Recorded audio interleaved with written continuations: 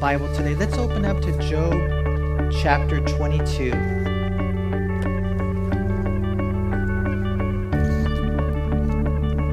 As we continue looking at this deep work that God does in the life of Job, and you guys know this, right? That God doesn't do the deep work in the shores or shallows of our soul.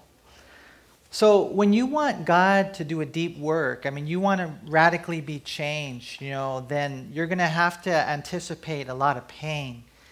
And so, that's one of the lessons in life. A lot of times people, they walk around like zombies. I see it with my own eye. I can look at them. I can say, man, nothing, no offense, but see what I'm talking about? It's like there's no spiritual hunger. There's no life. They're so entrenched in this world and what this world has to offer that they don't have that vitality that only comes when they completely give their heart to Christ.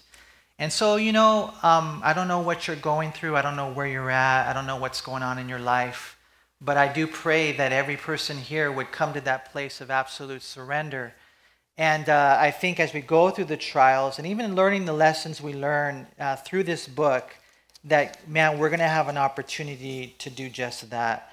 And so here in Job chapter 22, we begin reading in verse 1 as Eliphaz speaks again. It's the third time. It's his final time.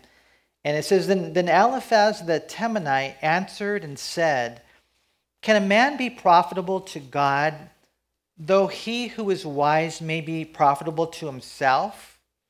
Is it any pleasure to the Almighty that you are righteous, or is it gain to him that you make your ways blameless? Now again, this is a weird book in one sense because it's a conversation between Job and it's going to be four of his friends. The devil talks, God talks, and it's definitely different. And so, they're going back and forth. Job is defending himself. He's speaking the truth because he had clean hands. He really was not perfect, but he was right on. And so, as he's suffering and he's sick, his friends assumed that he was in sin, but that wasn't the case. And so Job is just saying, you know what, as far as I know, I'm checking my heart, I'm actually right with God. So you guys are wrong in what you're saying. And so they're trying to convince him that he's wrong. And now Eliphaz speaks, questioning Job's claim to righteousness. And in one sense, if you notice right there, he misses the mark by saying it's meaningless. Look again in verse 2. Can a man be profitable to God, though he's wise, may be profitable to himself? Does it make any difference to God? You can't help God in any way. You can't, put a smile on his face. Verse 3, is it any pleasure to the Almighty that you are righteous? And let me ask you guys that question.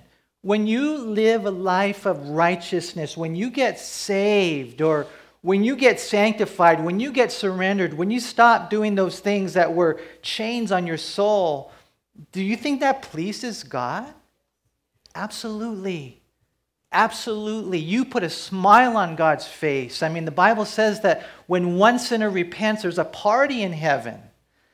And so these guys right here, they're kind of like, they're disconnected with God. They don't really know what's going on. It's true we have no wisdom or righteousness of our own that really adds anything to God, but that imputed and imparted righteousness does mean something to God. God is blessed by the obedient. God is blessed by those who strive to be blameless. And if you're here today and if you're one of those who are saying, God, I want you to have every moment of my life, every day, and I don't want to hang on to any compromise, man, that blesses God. It pleases him. I like Psalm 147:11. It says, the Lord takes pleasure in those who fear him, in those who hope in his mercy. And so, again, we're going to see these guys are off. Eliphaz mistakenly thought that righteousness meant nothing, and he thought that Job had no righteousness. Notice what we read next in verse 4. He says, is it because of your fear of him that he corrects you and enters into judgment with you? Is not your wickedness great and your iniquity without end? I mean, imagine there you are, again, there's no one here that's perfect, right? Anyone here perfect? Okay, none of us are here perfect.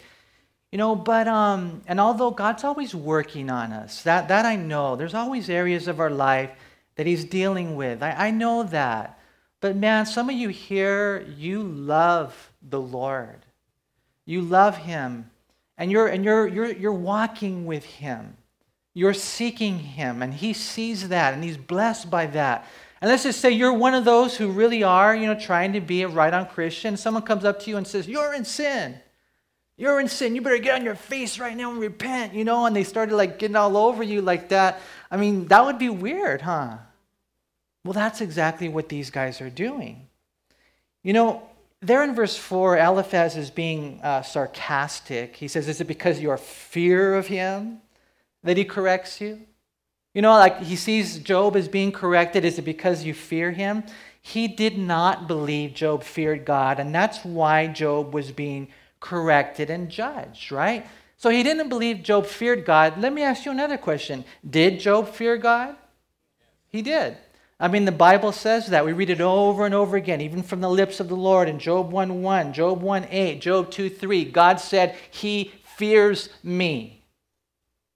Do you fear God?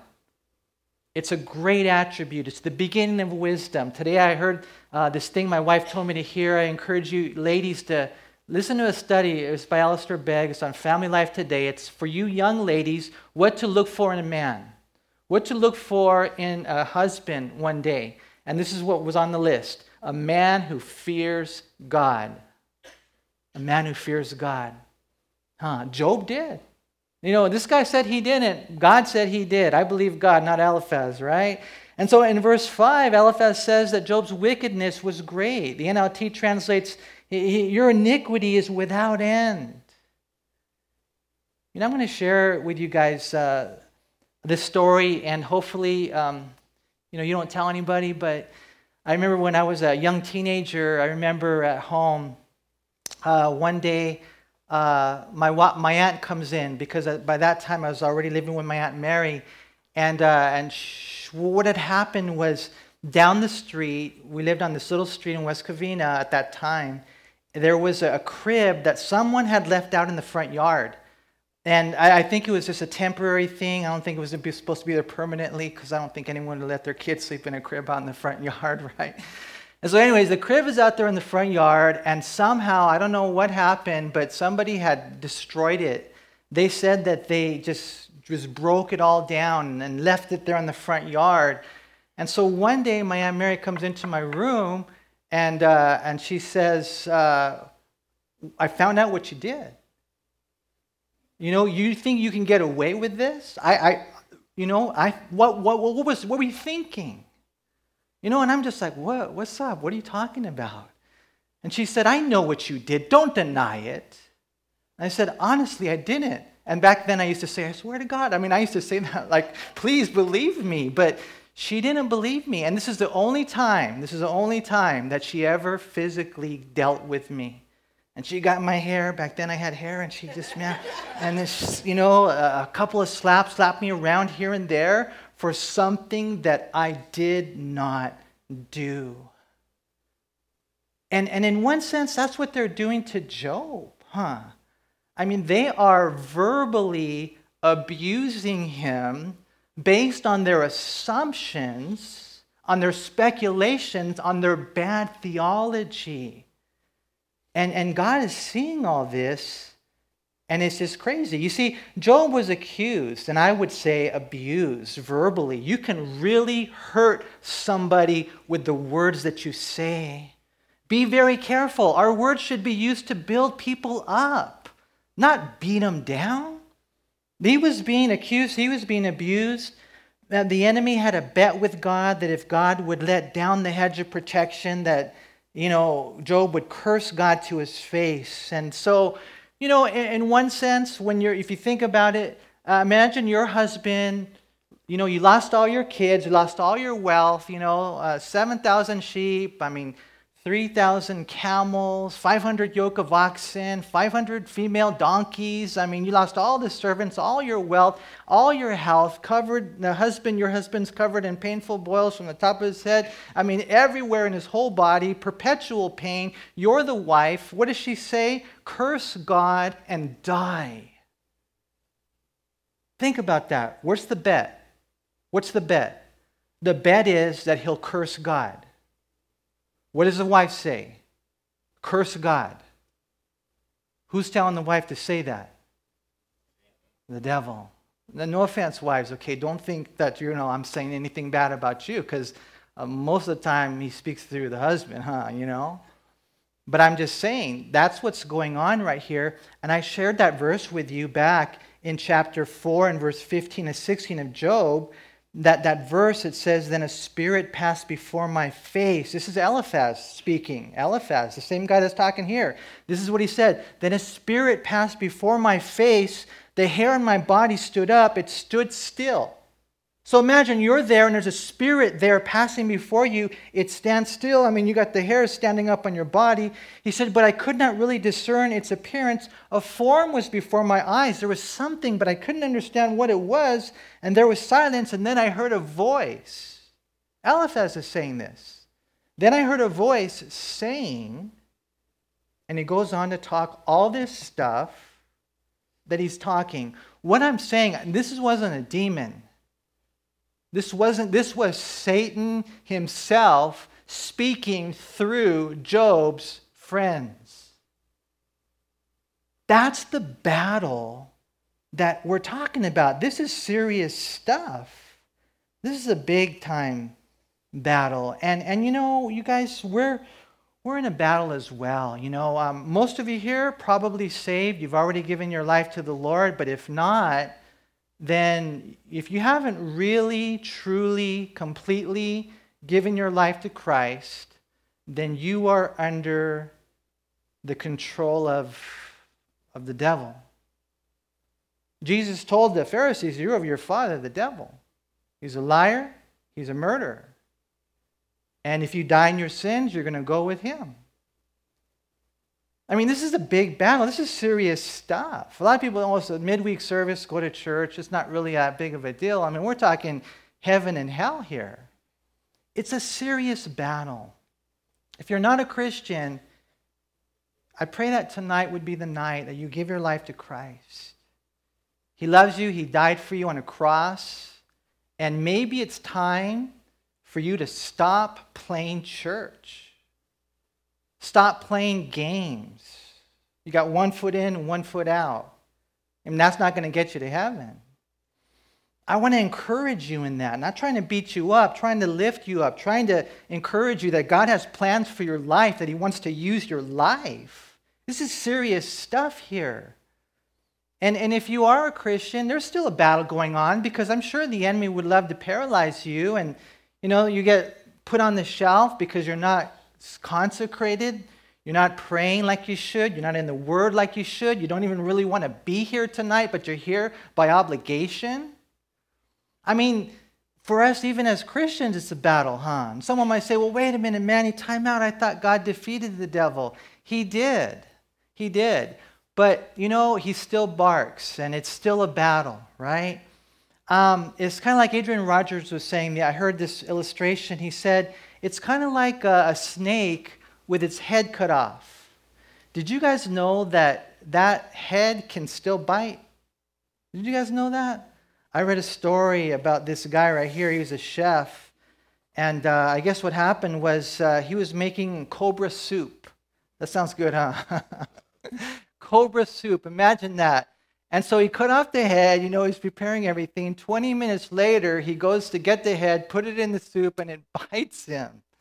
And I guess what ends up happening, what we find is that they still have those reflexes. They still have that in them. As a matter of fact, you can be bitten by a snake hours after its head has been cut off.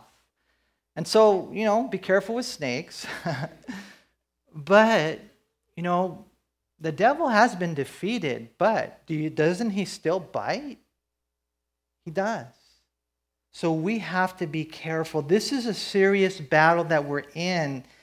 And so what ends up happening, these accusations, they turn into assumptions. Look at verse 6. He says to Job, "For you have taken pledges from your brother for no reason and stripped the naked of their clothing. You have not given the weary water to drink, and you have withheld bread from the hungry. But the mighty man possessed the land, and the honorable man dwelt in it. You have sent widows away empty, and the strength of the fatherless was crushed. Therefore snares are all around you, Job, and sudden fear troubles you, or darkness, so that you cannot see. An abundance of water covers you." I mean, what you see right here is a lot of assumptions. In verse 6, Eliphaz accuses Job of taking pledges, which is kind of like collateral, kind of like that. I mean, I remember growing up going to pawn shops. Any of you guys go to pawn shops? Those are cool, huh? Come on. I remember, man, you would go and you would leave, whatever, your radio, your different things, and you would get money for it. It's kind of like a collateral. It's a pledge. It's called security. And so what we find right here is Eliphaz accuses Job of taking those and keeping those, something God frowns upon in his heart. If you read Exodus 22, 26, and 27, it says, "If you ever take your neighbor's garment as a pledge, you shall return it to him before the sun goes down, for that is his only covering. It is his garment for his skin. What will you sleep in? And it will be that when he cries out to me, listen, I will hear, because I'm gracious." And so you take someone's cloak, it's like their blanket. That's the way it is in the Middle East. And so he says at night, give it back because it gets cold. Eliphaz accuses Job of being calloused and cold with the poor. And so he comes up with these false accusations that he'd taken their clothes, he'd deprived the weary of water, and he'd not given the hungry even bread. Notice again in verse 8, though, it's interesting. "But the mighty man possessed the land, and the honorable man dwelt in it." And it's interesting because we believe that there he's speaking in the third person, that what he's doing is making a general statement about rich people, that all rich people do things like that. And there are a lot of bad, greedy, rich people out there who would not give help to a widow or water or bread to the hungry or thirsty, or they would, take the shirt off your back. There are many rich people out there who are greedy like that, but not all of them are. And so what their line of reasoning was, well, Job's rich, so he's got to be like this. And I'm sure because when you put two and two together, now that he's sick and he's suffering, he must be in sin. And I'll bet you it's stuff like this. You're sick, you're suffering, you're in sin. You're a rich man of might, then you can't be right. In verse 9, he says Job sent widows away empty, that he didn't care, and therefore he crushed the orphan. He says, that's why you're suffering and these snares surround you, he says in verse 10. And then in verse 11, he mentions dark waters that keep Job from seeing as part of his punishment. Now here's the thing. When you go through the dark times of life, and I've talked to a lot of people that have lost a loved one, it takes years, to kind of go through that and kind of come out, victoriously. There's always a scar. You never get over it. But, that's one of those dark days. Or it could be, just some type of physical calamity. Sometimes people get cancer, and then next thing you know, they're fighting it for years. It can be hard. I mean, there's so many things where people, they feel alone. One of the most common things nowadays is depression. They don't even understand why. Don't understand why they have these anxieties. And it's like, just a darkness where they can't even go out of their house. I mean, different things like that. And so when you're in stuff like that, or just a season of struggles with, your spouse or your children, or just financial hardships, when you're there, a lot of times, it's like Job, you're being tested, and it's almost like, you feel like you can't see anything. I mean, it just seems like nothing is really adding up. And you feel that way as a Christian. And I've talked to a lot of Christians too who don't feel it. You know, you know how it is as Christians, we like to feel it, huh? You guys like the goosebumps, all that kind of stuff, and whatever I don't know, that stuff, and you're feeling it, right? And you're like, okay, I must be right on with God. But then what happens when those feelings fade? Then you have to walk by nothing but faith, right? I mean, just faith, right? And so when you're there, that's where Job was. He was in a place where he couldn't see, in front of him. And so Eliphaz says, it's because you're bad. But Job was saying, no, it's probably not that. That's not why. We're going to see later, he talks more about this. But the Bible mentions exactly what he said. Job here admits he can't see, but here's the thing. The building and blinding waters are frequently symbolic of the opposition of the enemy, and that's what Job was experiencing. But it wasn't punishment. It was actually a spiritual battle, and by the grace and goodness of God, Job would prevail. If you're, your Bible, maybe turn over to Psalm 124. It's just the next book over. And we could probably read the whole psalm, but we won't. Don't worry, it's a short one, okay? Notice this, the Song of Ascents of David. They would sing this as they would ascend up to Jerusalem. If it had not been the Lord who was on our side, let Israel now say, if it had not been the Lord who was on our side, when men rose up against us, then they would have swallowed us alive. I mean, and when you think of them swallowing them alive, I mean, their history. There's no more Israel. There's no more you. If it had not been for the Lord who was on your side, you would have been consumed. Right? They would have swallowed us alive when the wrath was kindled against us. Then the waters would have overwhelmed us. The stream would have gone over our soul. Then the swollen waters would have gone over our soul. I mean, most of us have probably never been in a situation like that. I mean, the closest thing I can think of is when I was catapulted out of the raft when we went whitewater rafting. And I was under the water. And you've seen it in the movies. That's what happened to me, man. So I went down and, I'm like, man, rolling in a washing machine down there. And they say that the dangerous thing is your head hitting a rock or whatever, your feet getting caught in the trees that are down underneath the water. But imagine someone just out there. That's what he's describing here. And what he's saying is that, even there you can't see. You got to know. Look what it says at the end of that Psalm 124, verse 8. Our help is in the name of the Lord who made heaven and earth. The one that made heaven and earth is on your side. He is your helper. So even though you can't see, you think you're going to be okay? All of you will. All of you will.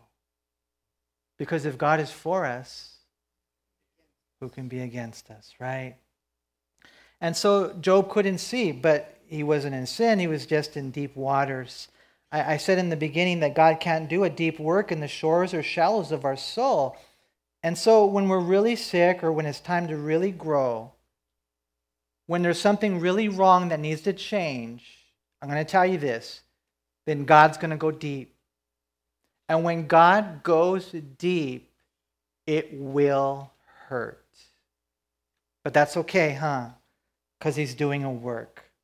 Back in Job 22, notice in verse 12, Eliphaz continues, is not God in the heights of heaven and see the highest stars, how lofty they are? And you say, what does God know? Can he judge through the deep darkness?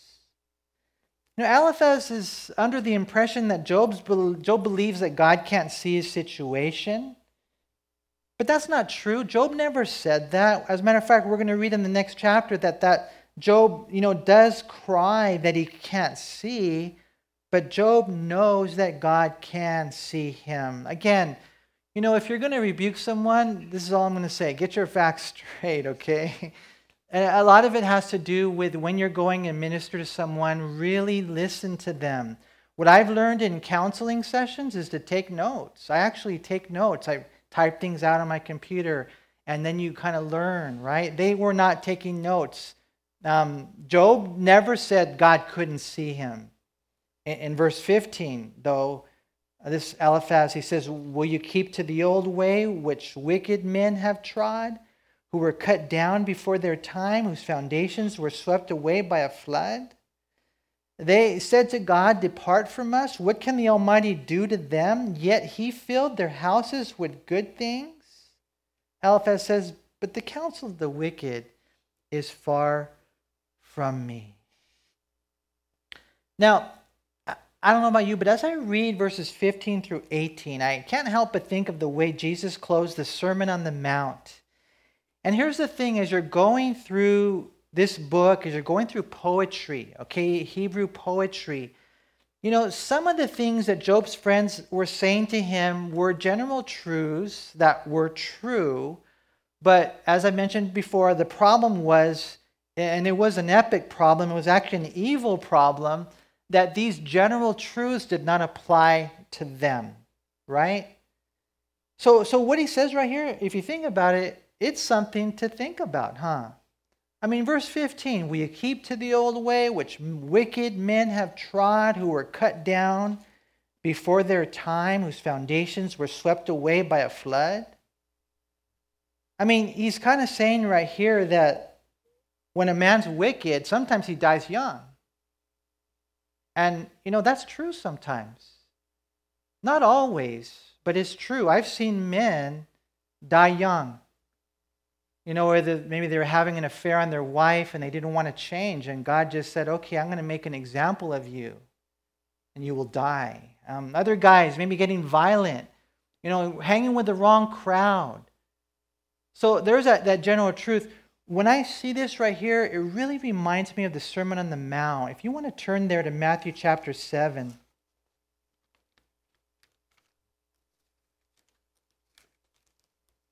And 5, 6, and 7 in my Bible, they're all words of red. Man, it's just one of the most amazing sermons, probably the greatest that Jesus ever preached. And it's just so beautiful, telling them how to live a life as a believer.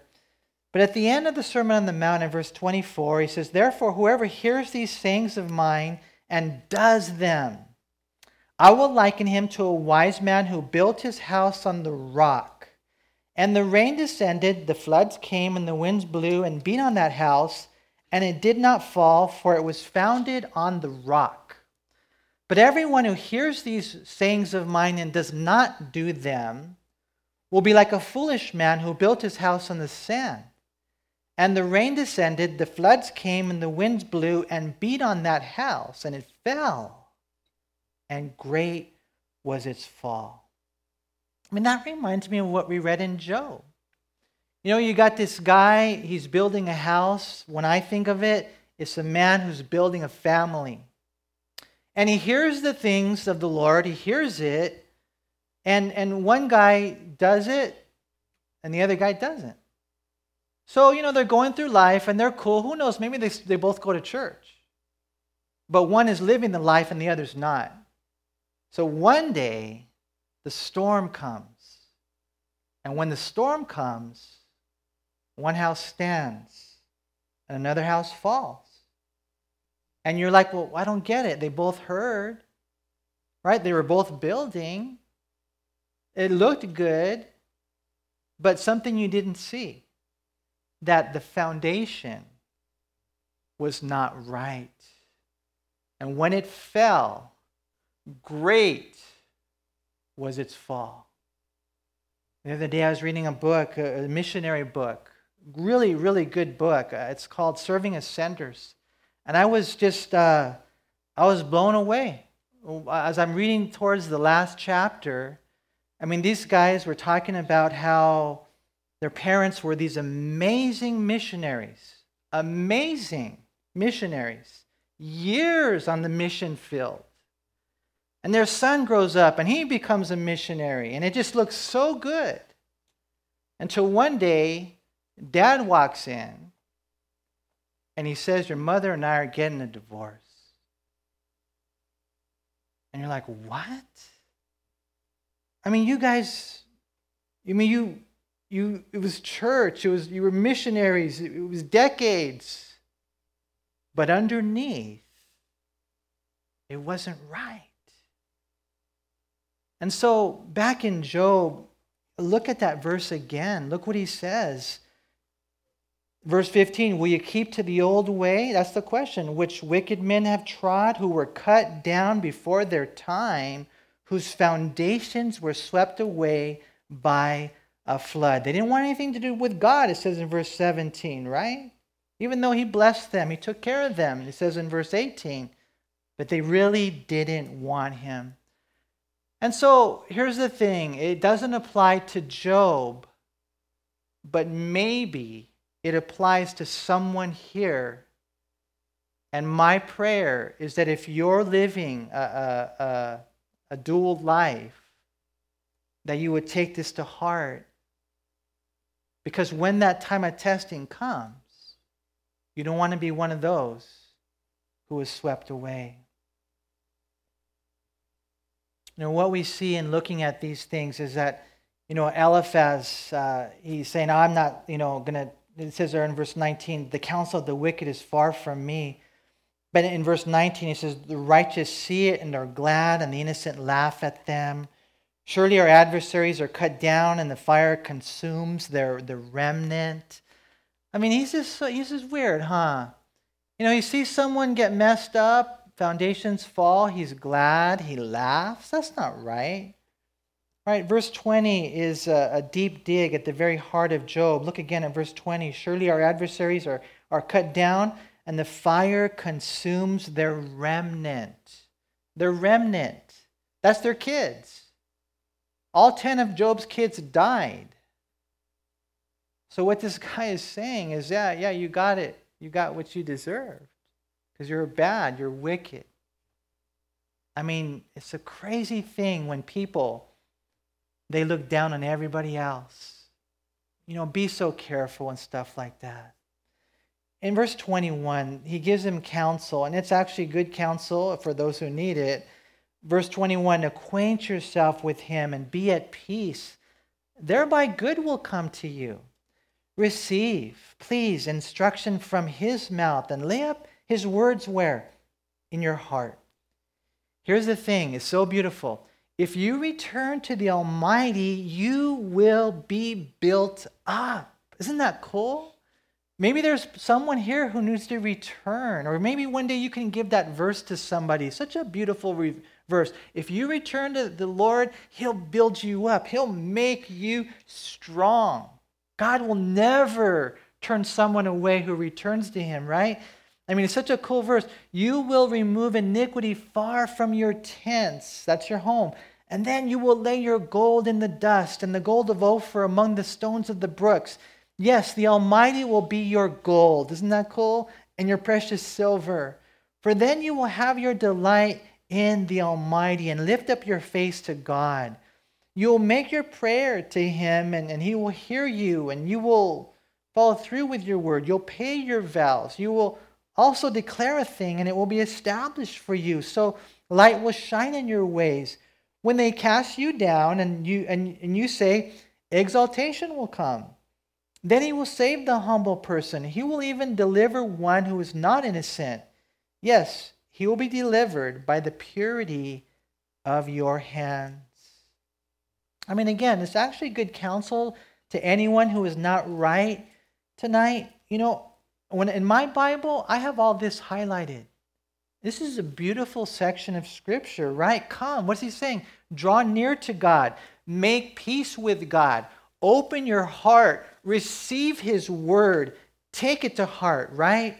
I mean, I love what we read in verse 23. Look again. It says, if you return to the Almighty, you will be built up. You will remove iniquity far from your tents.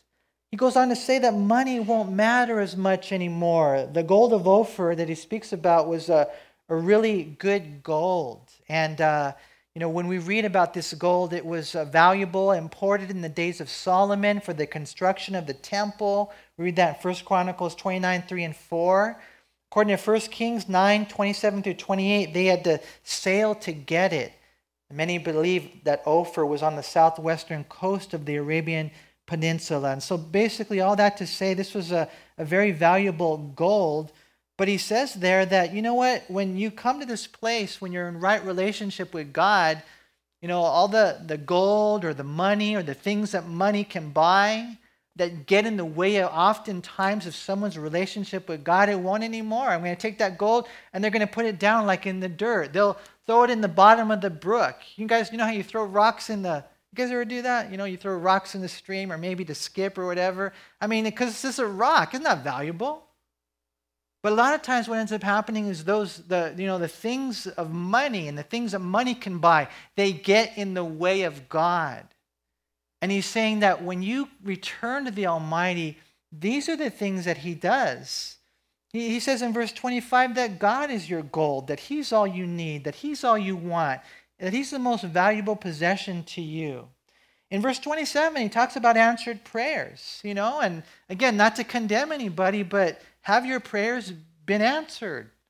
In one sense, we should be seeing a whole list, a whole slew of answered prayers, right? When we're in right relationship with God.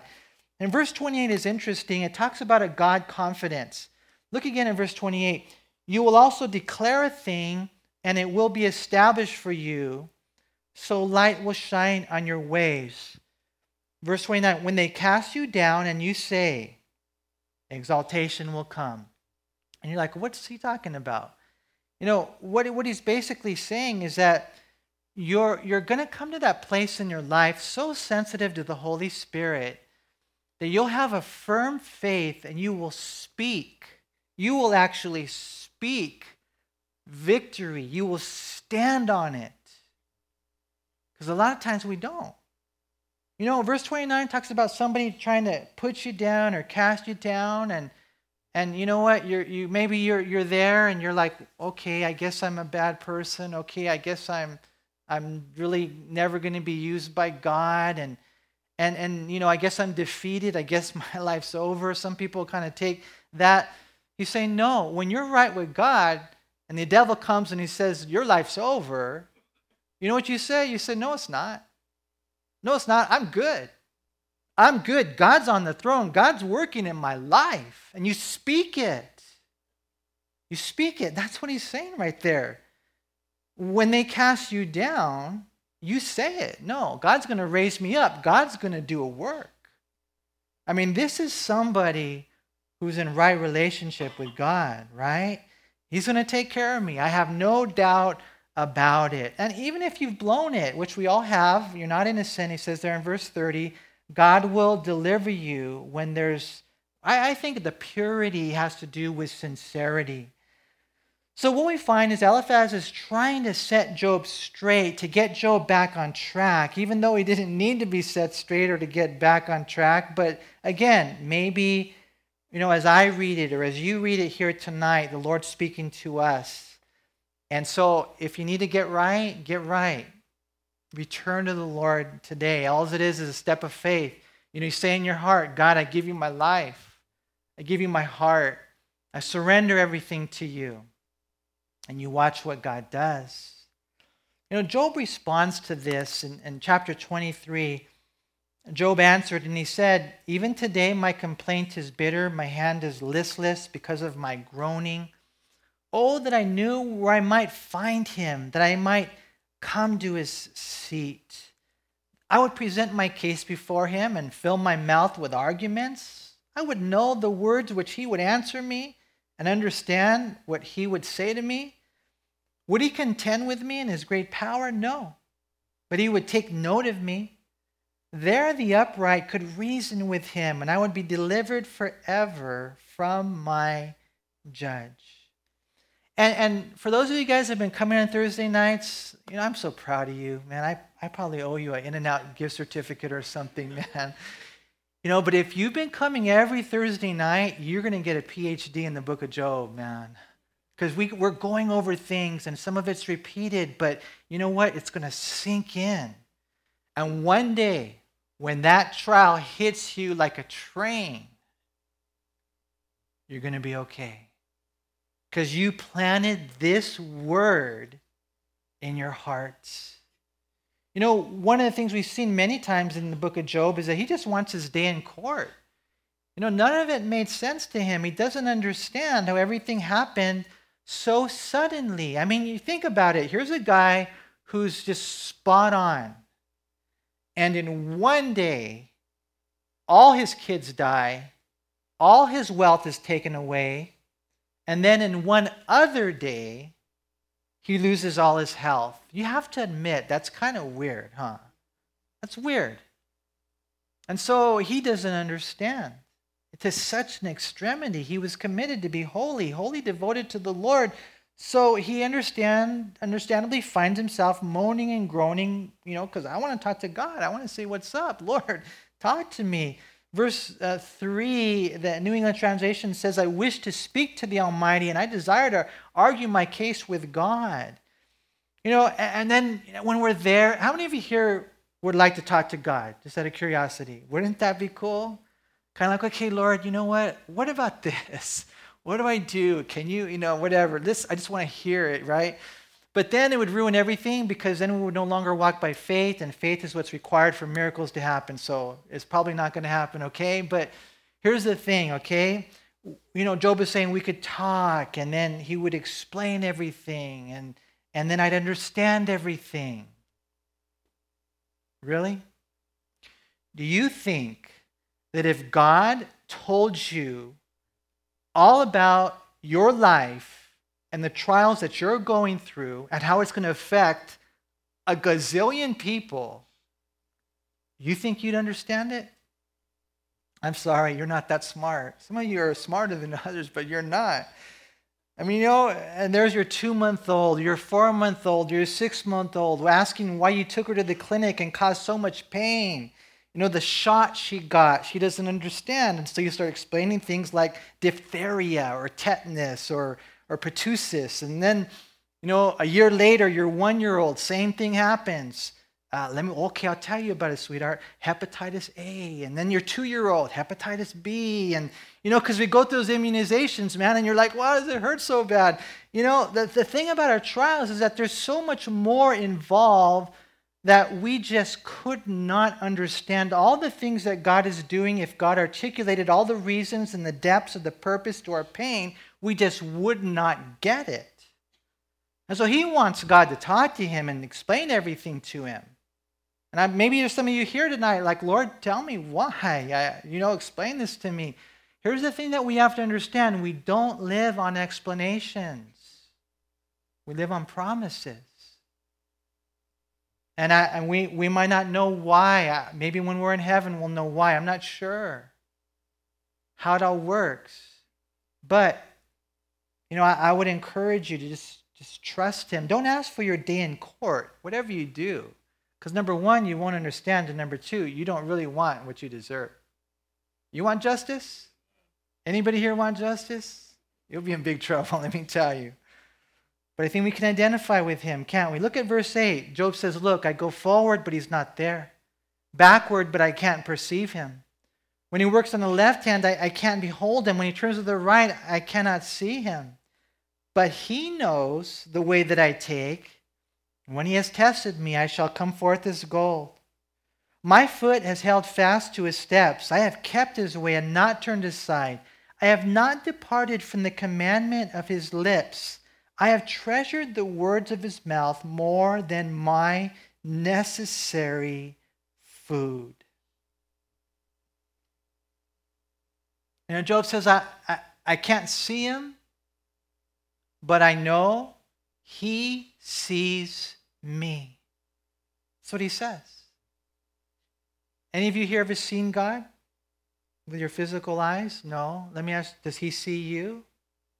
Absolutely. He never takes his eye off you. The Bible says that you're the apple of his eye. And what that means is that if you were looking into God's eye, you would see a reflection of yourself. And you're like, well, then why am I going through what I'm going through?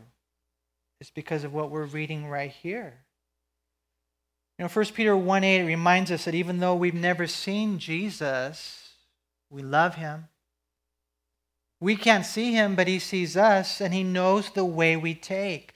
Psalm 139 and verse 3, it says, you comprehend my path, and I like that, comprehend my path and my lying down.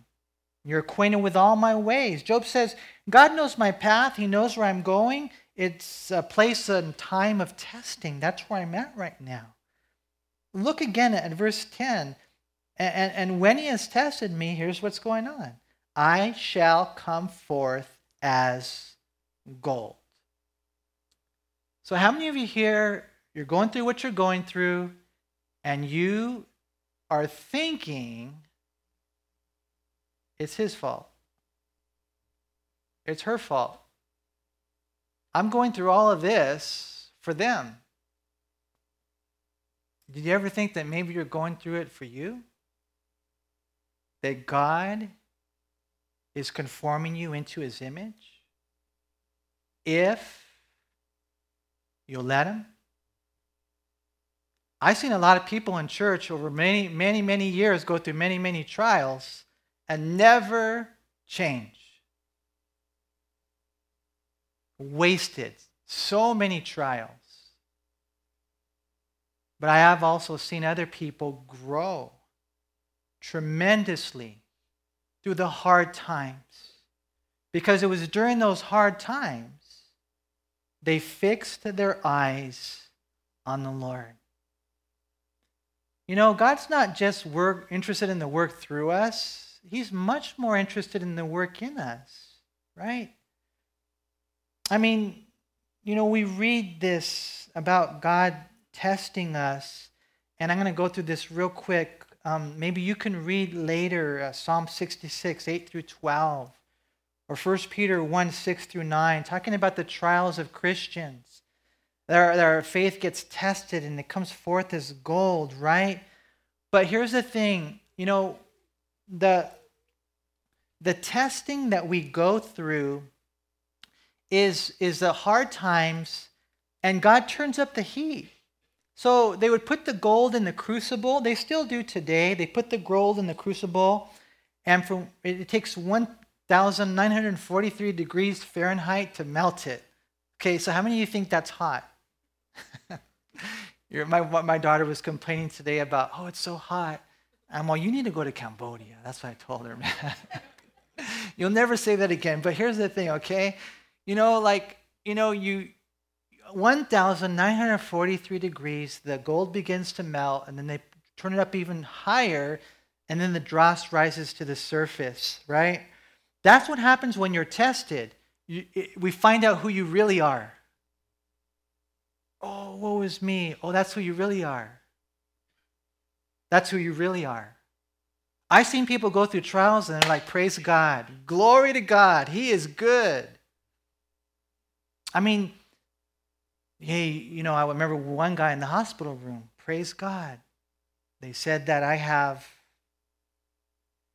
All I'm saying is that you find out who you really are, not by your actions, but by your reactions. Okay, so a trial, number one, it reveals. Number two, it's an opportunity to refine. So when they heat up the gold and the dross rises to the surface and all your impurities are exposed, now's the opportunity to repent. Now's the opportunity to skim it off the surface. Now's the opportunity to swallow the pride. Now's the opportunity to learn how to pray with your wife. Now's the opportunity, and you fill in the blank, whatever it is that God has for you. So testing is revealing. Number two, testing is refining if you let it.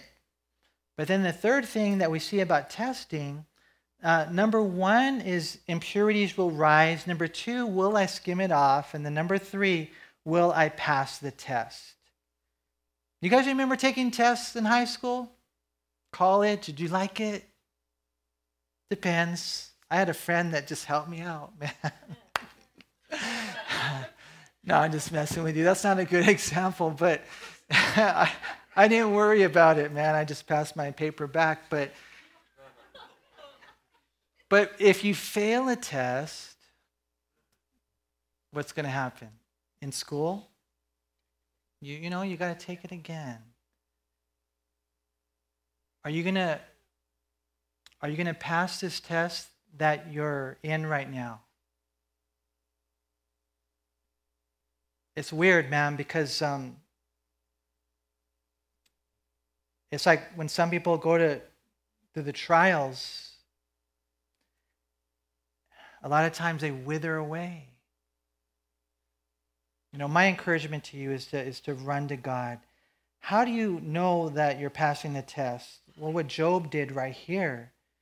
What did he say? He said in chapter 23, my foot is held fast to his steps. I have kept his way and not turned aside. I have not departed from the commandment of his lips.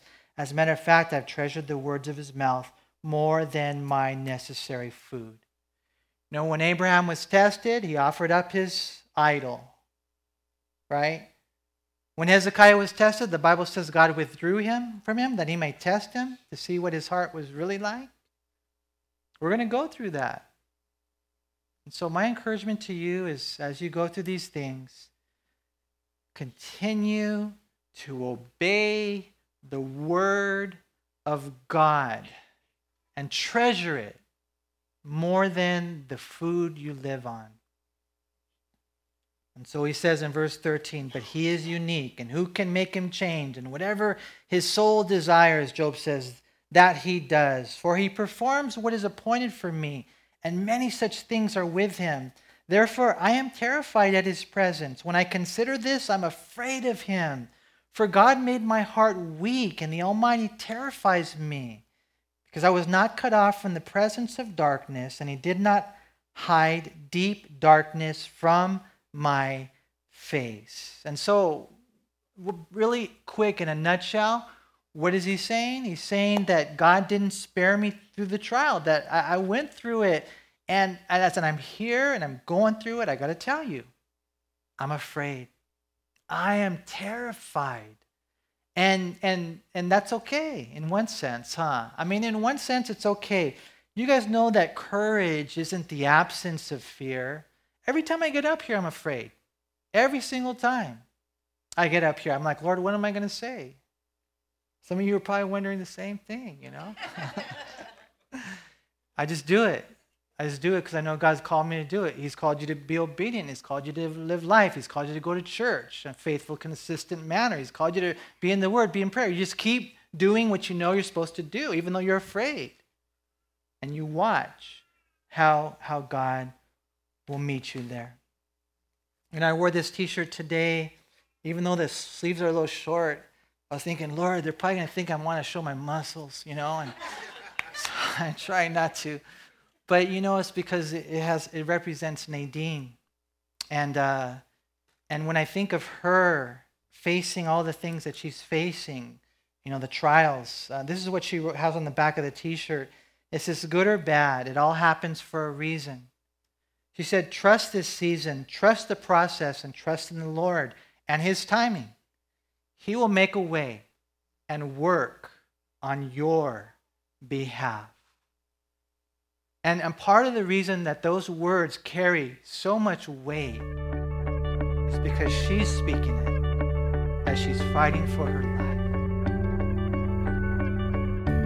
And so if she can say that, can you say that? I pray that you will.